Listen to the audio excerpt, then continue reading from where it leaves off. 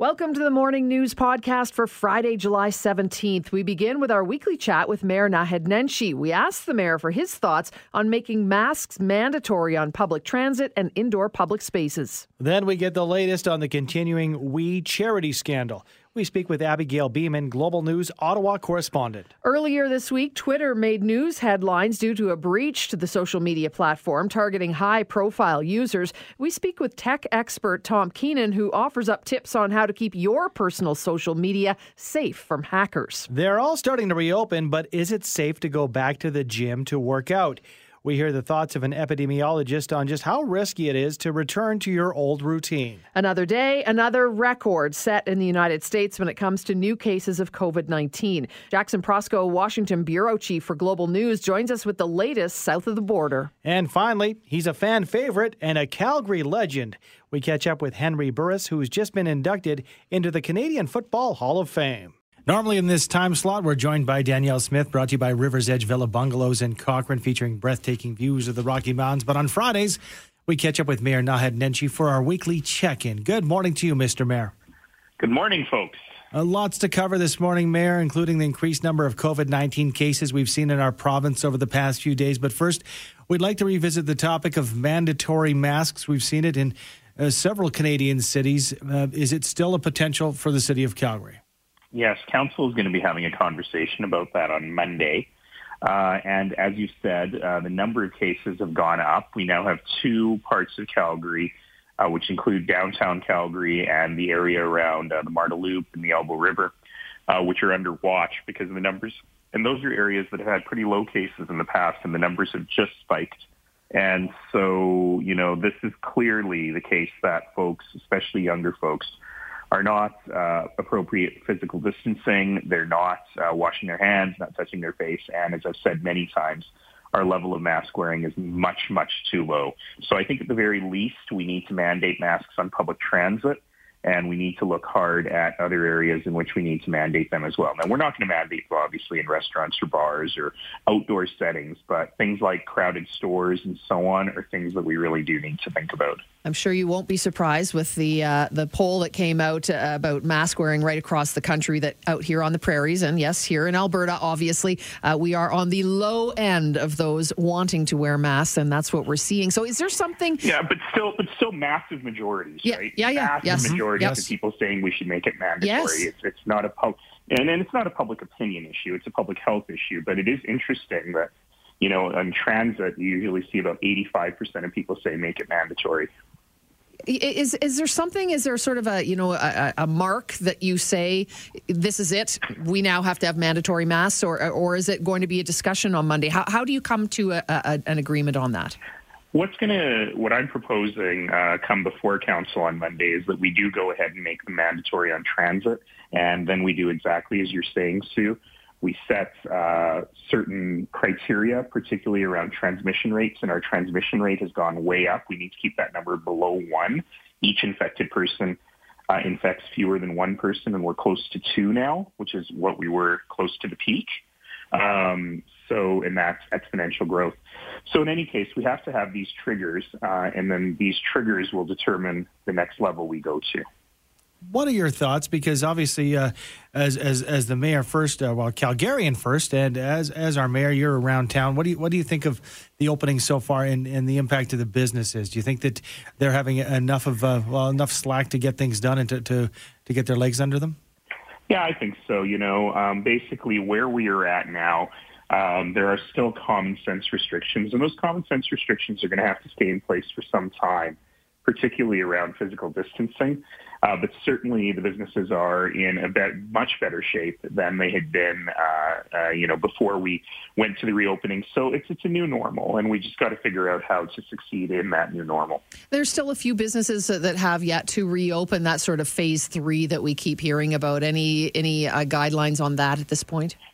Well, certainly if the numbers keep going up, we're going to keep delaying phase 3. That's a provincial decision, obviously. But, this is what people really need to understand, is that this is nowhere near over. And it really is, I say it every week, but it really is up to people to do good personal behavior, because every single one of us will control the future of this. Wow. It seems like it's such a personal thing, the masks. And again, it can be quite polarizing. We just got a text in, though, Mr. Mayor. Someone telling you how to do your job.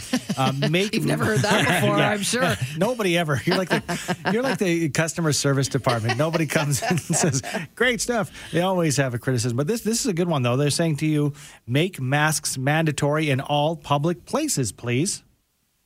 Well, in Quebec, the entire province has done that. Ontario, whose numbers are better than ours, they've done that in most of the big cities. And I don't think we need to go quite there, quite this moment. But I do think we need to make them mandatory in places where you cannot consistently keep that 2 meters apart. Which involves a lot of indoor spaces. Yeah, fair enough. Thank you so much. We'll be watching for your decision on Monday. Thanks for joining us, Mayor. Thank you. I should just say one other thing. I'm actually going to do something weird on your show, which is say something nice about the federal government. Oh, go, please. Which is the $19 billion they announced yesterday, which includes a lot of funding from municipalities. It's something we've been working really hard on.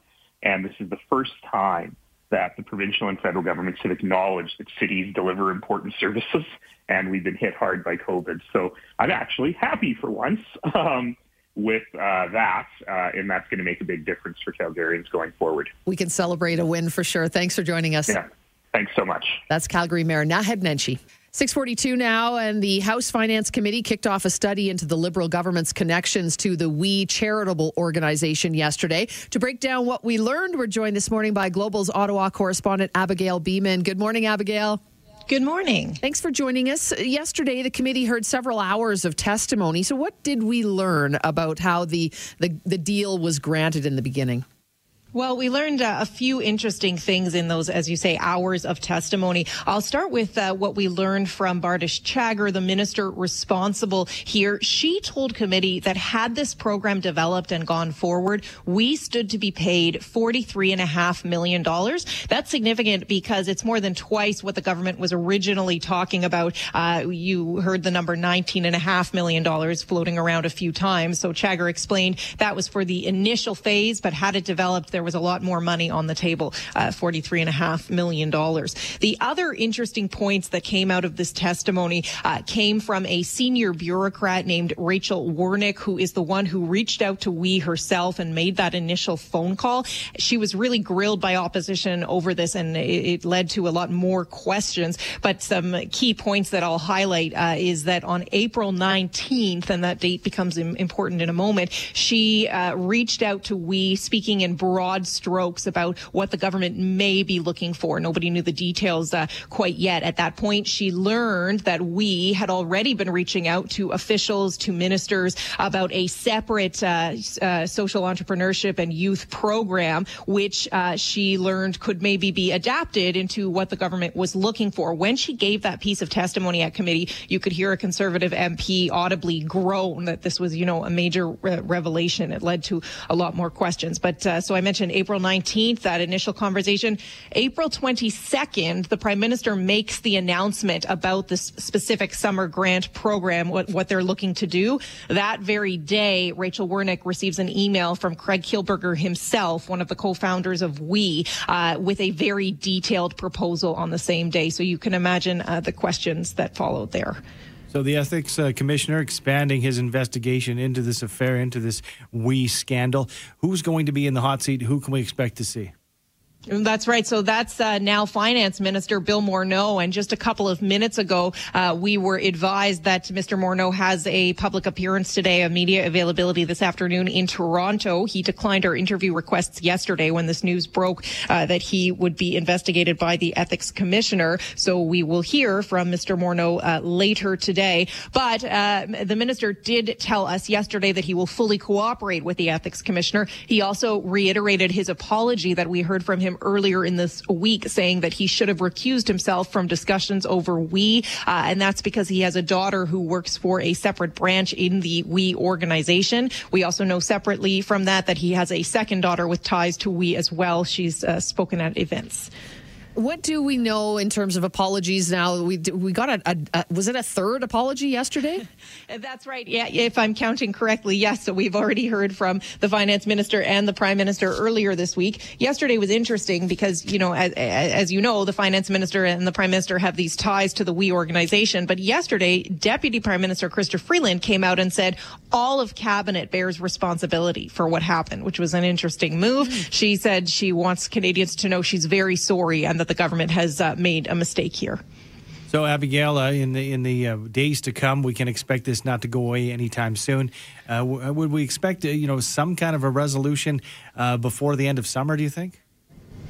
I'm not. That's an interesting question. The Office of the Ethics Commissioner tweeted out a couple of times now that the average investigation takes 7 months. So wow. I don't think, and it's already mid-July. So I don't think that we will see that. And I will say that I spoke with the former Ethics Commissioner. I did an interview with Mary Dawson this week where she did the first investigation into the Prime Minister and where she found that he had broken the rules around conflict of interest. She told me that investigation took a year and she was moving as fast as possible because she was up against a retirement deadline. So I don't think end of summer we will have all the answers, but certainly there will be some developments. Today, a second committee, the Ethics Committee, will be looking at conflict of interest as well. And we're still waiting to hear whether the Prime Minister will choose to testify in front of committee. That would be a highly unusual thing to do, but twice he's been asked about it this week at his 2 media availabilities, and he hasn't shut the door there. So we'll watch and see what happens. Thanks so much for the update, Abigail. Appreciate it.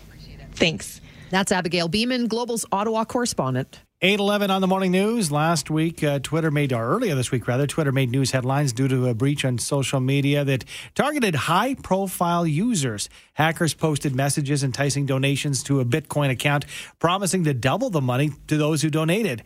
While most of us may not be victims to a cybercrime of this nature on our social accounts, being hacked is a real possibility for anyone. With some ideas on how to protect ourselves, we're joined by Tom Keenan, professor at the School of Architecture, Planning and Landscape, University of Calgary, and cyber expert, author of the best-selling book, Techno Creep. Good morning to you, Tom. Good morning, Andrew. Well, these are high-profile cases that we heard, the blue check mark, celebrities on Twitter. We're not those people, but that doesn't mean we can't be hacked, Tom, does it? Absolutely. So if anybody who doesn't get the reference, on Twitter, if an account is verified, there'll be a blue check mark. I have a great example in a speech I give of Justin Bieber's account, and for some reason, the blue check mark is right over his crotch.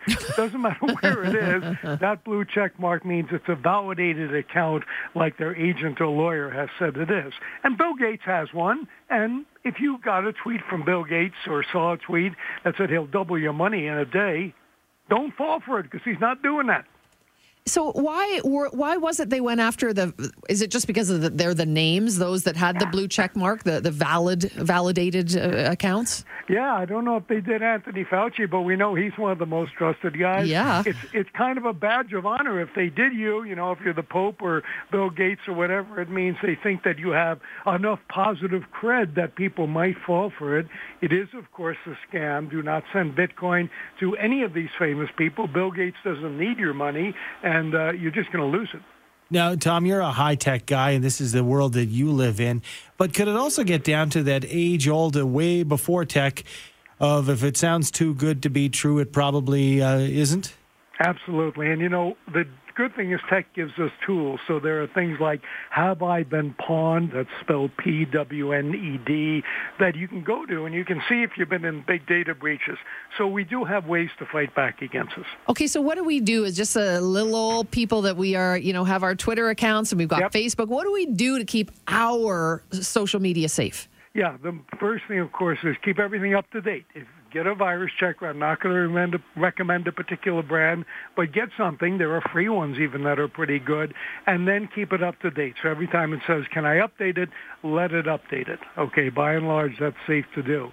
Then the other thing is to just lock down your privacy settings on things like Facebook and so on. So you don't want some weird person in Russia, looking at your private photos. So don't make things too widely available. Maybe you just restrict things on Facebook to friends and friends of friends or something like that. So it's a whole security mindset.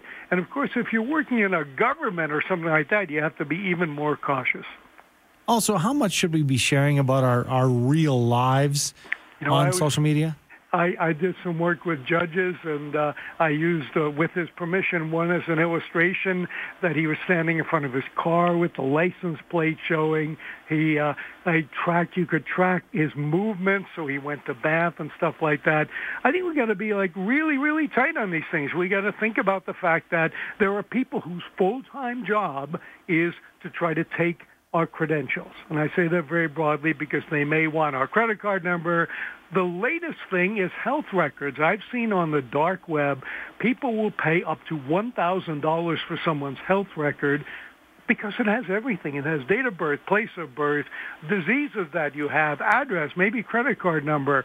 So right now, the thing that you really want to guard is your health record. The good news, at least in Alberta, is those records are in the custody of the government, and they do a pretty good job of guarding them. You can only see part of your record, like, the last time you had a vaccination and stuff.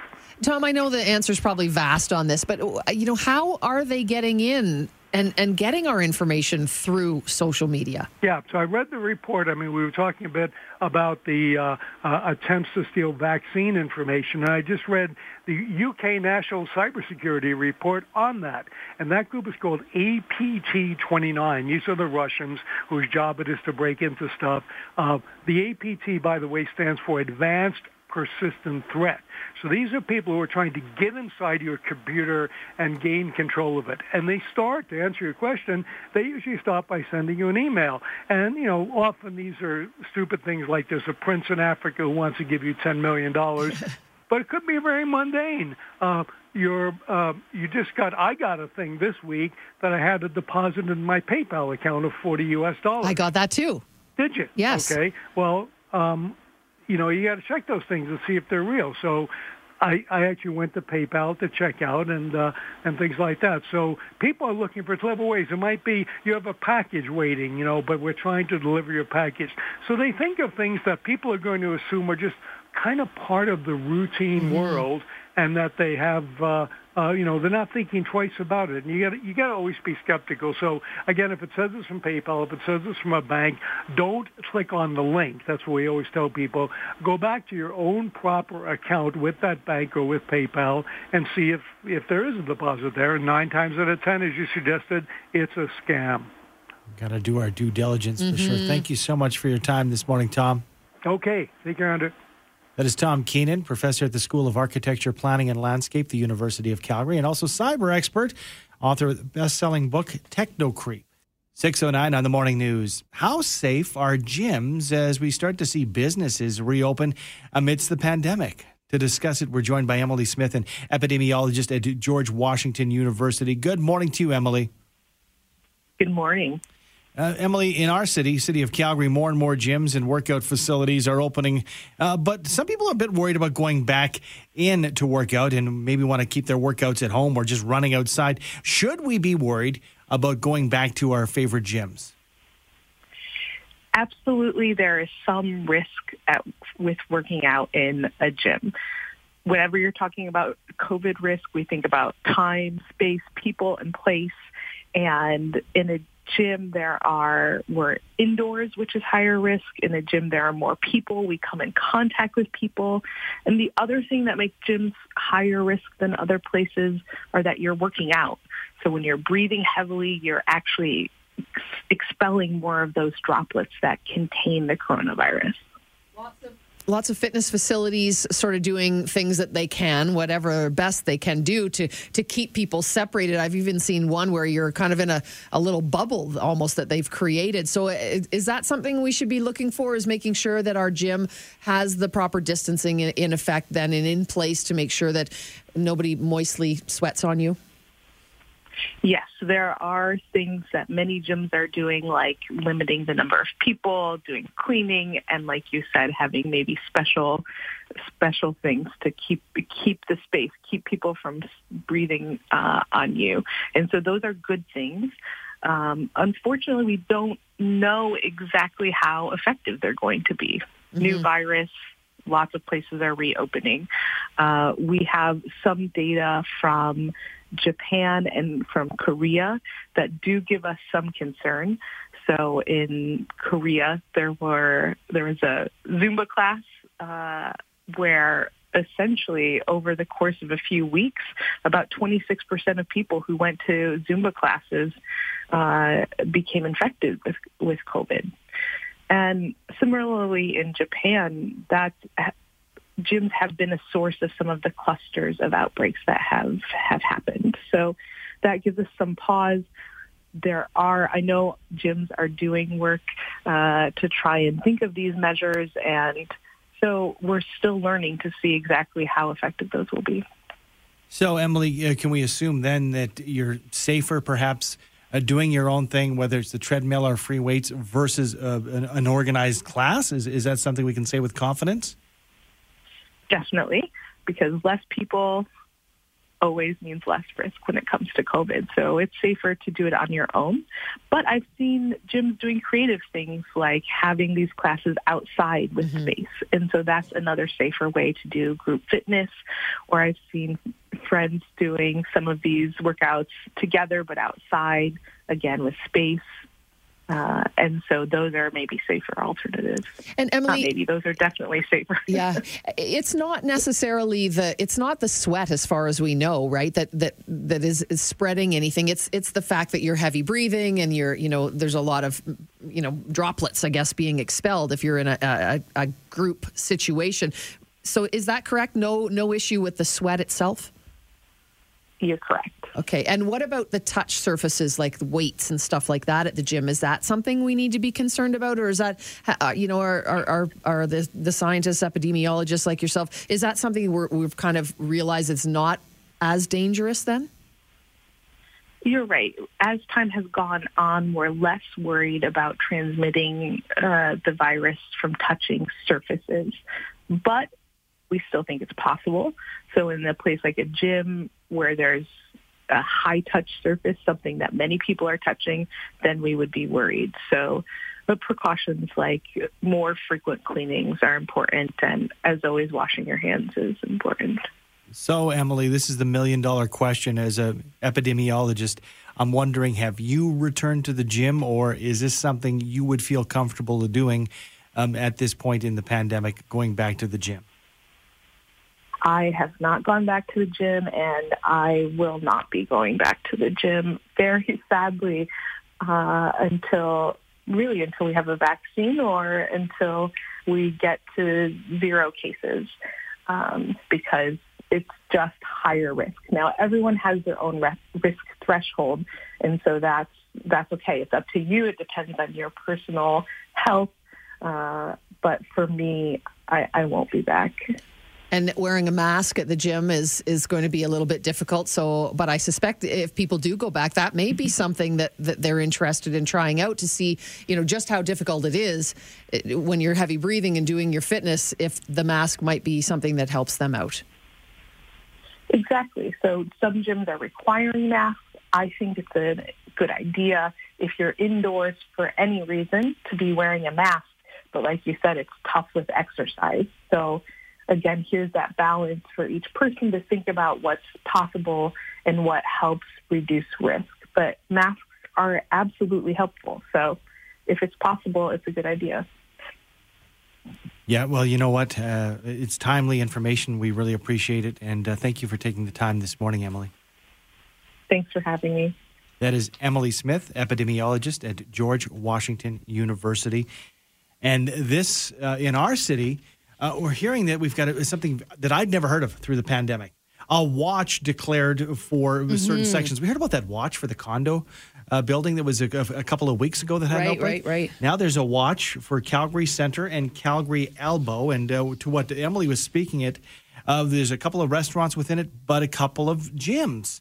Reporting yesterday that YYC Cycle Studio is going to be canceling upcoming classes there within that watch area, and a couple cases have been, attached to some of these fitness facilities. And not just that, it's also Cult. I'd never heard of this one, but it's a boutique gym in Calgary. Interesting. So you got to keep an eye out. You got to know where you're going and how they're keeping you safe and things clean. That watch designation, by the way, means the area has risen above 50 active cases per 100,000. Now, it doesn't seem like a lot. No. But they put the watch in effect so that you are aware there could be a potential issue there and maybe some exposure. Sounds cliche, but certainly better safe than sorry. 8:19 to support Calgary students during the pandemic and avoid what they call the summer slide. The Calgary Public Library launching several online resources for students and for parents. Generous funding has been provided by a couple of local philanthropists, and that will help support the library's Ultimate Summer Challenge. So with details, we're joined this morning by Carolyn Riker. Good morning. Customer Service Manager for the Calgary Public Library. Hi, Carolyn. Hi there. Thank you so much for joining us. First of all, summer slide, do I assume that's just, where kids stop paying attention about anything that's any way related to education? Well, it's something that is often outside of their control, and it's a real challenge for all school-age kids. And it's basically, where kids are away from their regular structured learning environment, and while they continue to, experience social connections, or at least certainly more so in years past, they actually slide back in terms of their level of growth in terms of learning. And so we do have studies that have shown that kids will, for example, can lose up to 2 months worth of their reading skills, their literacy skills, and sometimes up to 2.5 months worth of progress in math skills. Oh, wow. And so, it's quite significant. And what you can imagine that means is they come back in September, and there's a lot of relearning that needs to happen, and sometimes 4, 6, even up to 8 weeks of reteaching things that they have sort of lost before they can then move on and continue to grow those skills. So anything that can help kids to continue to learn, to read, to engage with words, to engage with math, and to think about, but to do it in a fun way. So it's almost like, when you slip your vegetables into the chili sauce, right, and they don't know that they're getting vegetables, right? You slip the learning into the fun activities, and that's what the library is doing with the Ultimate Summer Challenge. Yeah, so the Ultimate Summer Challenge, break down how it works and what age of the kids should be getting involved. Absolutely. Kids from age 0 to 17 is what's covered for Ultimate Summer Challenge. And there's lots of different ways to be involved. So one of the first and important things is because we are part of the TD Summer Reading Club, and we use a platform called Beanstalk. And Beanstalk allows the kids to track their reading. They can download or they can pick up at the library a challenge map. And for every 15 minutes that they're reading, they can color in the map and work their way through it. And when they complete the map, they can return it to the library and pick up a reading reward for doing that. And they can track it all on Beanstalk. They can keep track of the books that they're reading. So there's a lot of energy that goes into either reading on their own or having their parents or their siblings read to them. They can also do a lot of cool activities online and earn some virtual badges, which is a lot of fun for kids. And that's the same thing for our teens as part of the teen takeover for 12 to 17-year-olds. And then we're also, of course, this year offering online programs. So, of course, with the pandemic, right, our programs that used to be in person at library locations have been replaced with virtual programs. So we have art programs like Let's Draw. We have things where you can explore astronomy, explore the moon. There's a yoga program for little ones. There's even a program called Squirmy Wormy Bug Science. So lots of fun programs to do online. And then the kids can also, by being part of this, their name goes in to win some pretty fabulous prizes at the end of the summer. Great program. I love it. Last year, Calgarians read more than 300,000 hours. So great opportunity to get kids and adults reading together. Free program, correct, Carolyn? Absolutely. Our memberships, of course, are free, and you can sign up easily online. And then registration in Ultimate Summer Challenge is free as well. And it's just a great way to keep kids engaged, right? And for the family to learn and have some fun together. CalgaryLibrary.ca/summer. Thanks for joining us, Carolyn. Thanks so much. Take care. You too. That's Carolyn Riker, Customer Service Manager for the Calgary Public Library. 7:09 now. The U.S. shattering its single-day record for new cases. The 11th time in the past month that record was broken. With all the details south of the border, we're joined by Washington Bureau Chief for Global News, Jackson Proskow. Hi, Jackson. Good morning. Thanks for joining us. Happy Friday to you. Not so happy, I assume, though, down in the States with, the numbers that just continue to grow and clashes over mask mandates and school reopenings. A lot of things going on in your neck of the woods. Talk to us about, first of all, just the numbers and how they continue to grow. Yeah, it really is a mess. Yesterday was a record for total number of new cases in the U.S., 77,255 cases yesterday. That is a lot in one day. That is a new record here in this country. And while the case numbers are increasing, so are the numbers of deaths and hospitalizations. And the number of daily deaths is setting records in states like Florida and Texas and Arizona, Alabama, Louisiana. They're all seeing their numbers tick up. If you sort of look at the 2-week rolling average, we're at about 40 states, give or take a few, that are seeing their numbers on the increase now to varying degrees. So this is a huge problem. It's not going away anytime soon. And now there are real concerns about testing shortages, an old problem rearing its head again, where people are having to wait up to 2 weeks to get their test results, which means they're pretty much useless at this point. Mm-hmm. Jackson, the experts that we talked to on this program underscore the importance of wearing a mask. And I understand that with government orders not really in place when it comes to mask wearing, a lot of U.S. retailers actually mandating that customers who enter their space wear masks. The list is growing, isn't it?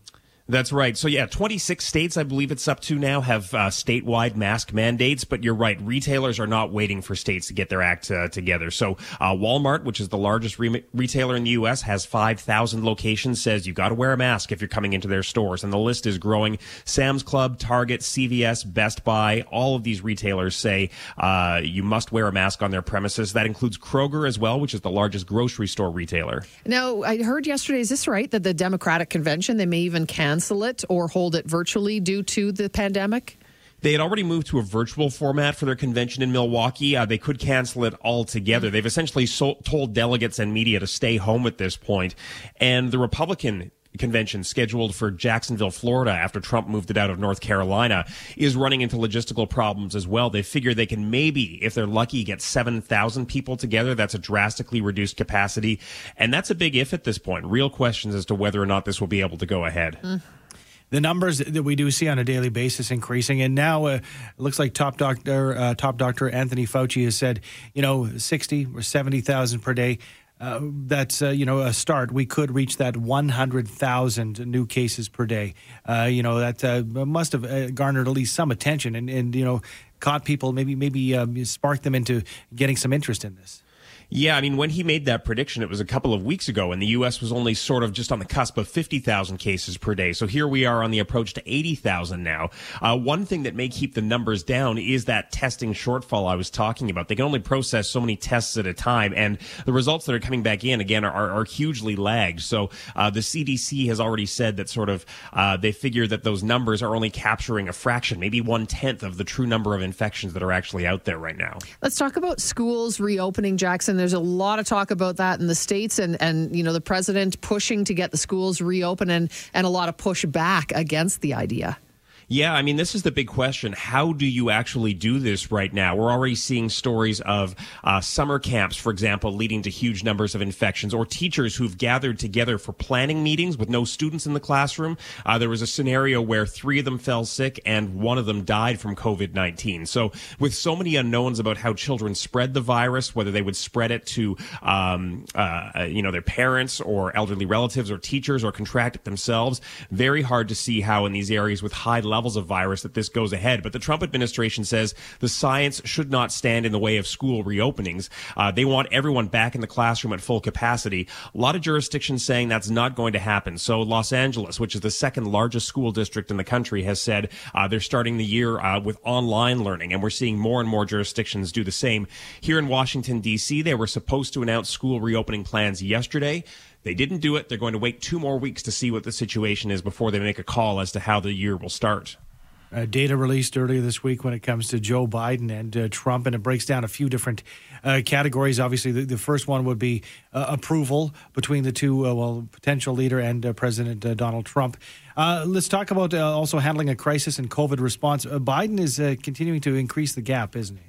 He is. One poll has him in a 15-point lead over Trump. Another poll had him at an 11-point lead nationally over Trump. Of course, national polls don't matter as much. It's about the state-by-state picture because of the Electoral College. But states like Texas show Biden potentially in the lead there as well. I think that tells you something.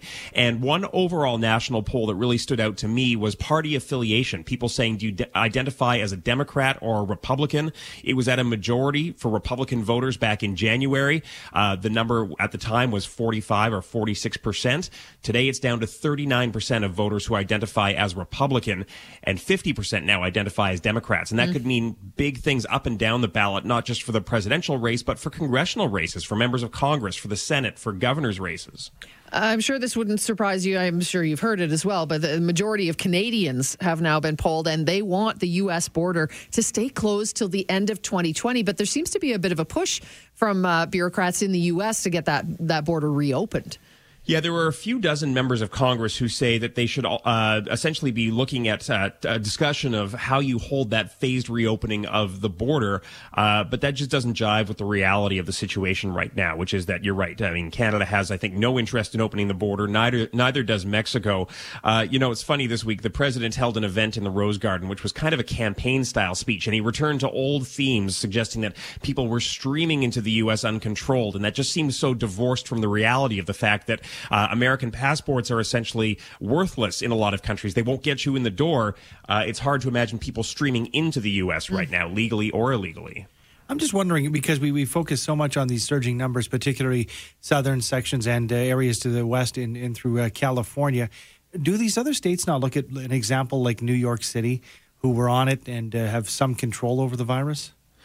It really is state by state here. And I can tell you that, in Georgia, for example, the governor has actually now gone to court to block local mayors from implementing their own mask mandates. I mean, that tells you what the politics are like in those states. Again, only half the states have statewide mask mandates. Oklahoma, where the governor himself has tested positive for COVID-19, has refused to implement a statewide mask mandate. In some cases, it comes down to this idea of individual liberty and basically do what you want, look out for yourself. Other states, though, feel that they do need the government to step in and make decisions, and that's why you're seeing them either slow to release their sort of stay-at-home orders and lockdowns or re-implementing things like restaurant closures. Hoping that some control happens pretty soon. Thanks for joining us, Jackson, and have a safe weekend. Thank you. You too. That's Jackson Prosco, Washington Bureau Chief for Global News. 6:18 on your Friday morning. 18-year CFL veteran quarterback, three-time Grey Cup winner, twice, of course, with our Calgary Stampeders, and now part of the Canadian Football Hall of Fame's class of 2020. Smilin' Hank is joining us now. Hi, Henry Burris. How are you? Hey, Sue. How's it going? Excellent. Thank you so much for joining us. Boy, yesterday must have been a busy day in the Burris household. Congratulations. The announcement, how are you feeling today? I mean, we're still on cloud nine, honestly. And yes, from sun up to sundown, definitely, talking with family and friends and different media members across the country. And I mean, honestly, with how all this came together, I mean, this is something beyond anything you could ever dream about because, I mean, let's be real, as an athlete, I mean, you dream about winning championships and doing things like that, doing things in the community. And you can only hope that maybe with your legacy of your journey, hopefully you've done enough to kind of garner the attention of those who place those votes and actually think that you're worthy enough to be placed in such a prestigious institution with so many great members from over the years, people that I looked up to, and to find out that I'm the 21st first ballot Hall of Famer since 1909. Wow, just knowing that blew me away. Hank, tell us how you found out you were going into the Hall. I understand it was quite the interesting story. Well, I found out that I'm the lowest member on the totem pole of my family. I don't know how my kids kept it secret for 5 months. Where I try to have a birthday party for my wife, Nicole, and the boys, they give it up. They give up the goods always. They cannot keep a secret, but they held on to this ever since February, as there was something planned in March, but due to the pandemic, we had to improvise and come up with something new, or they did at least. But this video was put together, and about just over 2.5 weeks ago, my wife ushered me down into our basement with my eyes closed, said, "Open your eyes." The video of Damon Allen was playing, and it was something with Damon that my old university coach, Steve Goldman, used to coach in the CFL. And Damon and Matt Dunnigan were two guys that he put me in touch with. And as a rookie, when I came to Calgary back in 1997, the first guy that called me and give me advice and wish me luck was Damon Allen. And now in this moment to see that I'm going into the Hall of Fame, and the guy who welcomed me into the Hall of Fame is Damon Allen. And just knowing that our journeys were so similar, and to be able to experience that moment with my wife, with my kids, the three people who sacrificed so much for Dad to play this backyard game called football, I mean, to be able to enjoy that moment with them was something I'll never forget. Well, I mean, you're so important to this city still, even though you don't live here anymore. You're still truly a Calgarian. Does it make a difference to you that you were chosen on the very first ballot? You know what? I mean, I was just honored to get in, and to know that the things that I did impressed that much to be placed in as a first ballot. I mean, it even adds that much more. I guess that cushion to it of saying thank you. And you know, we've gotten to know so many great people around here, all from coast to coast. All we wanted to do was just add value and equity to the league and each and every market that we played in. But we also wanted to impact people away from the game, off the field, and hopefully open up the eyes of those who thought they didn't have hope. Now understanding my story, hopefully it gave them hope. And for me, just to get in was enough. But to know that I went in as a first ballot Hall of Famer, I mean, I'm lost for words to it, Andrew. I don't think I've ever been through this before. But because it's one of those things where it's beyond anything that you could ever imagine. And knowing the history behind it, it's even blown my mind that much more. Hank, looking at your stats, obviously your name comes up where you start digging into the Burris stats. I'm still to this point shocked that it was an 18-year career for you on the field there. How about you? Did it seem to go by in 5 seconds? Because I was shocked that it was 18 years. Oh, it definitely did. I mean, the good times when they get rolling, they just fly by too quickly in life, and sometimes you try to hold on to it, and you try to do any and everything, get every video, and try to relive it with friends and family and different fans and different people that you run across, you know, whenever we're taking our journeys throughout the city here in Ottawa or even back to Calgary.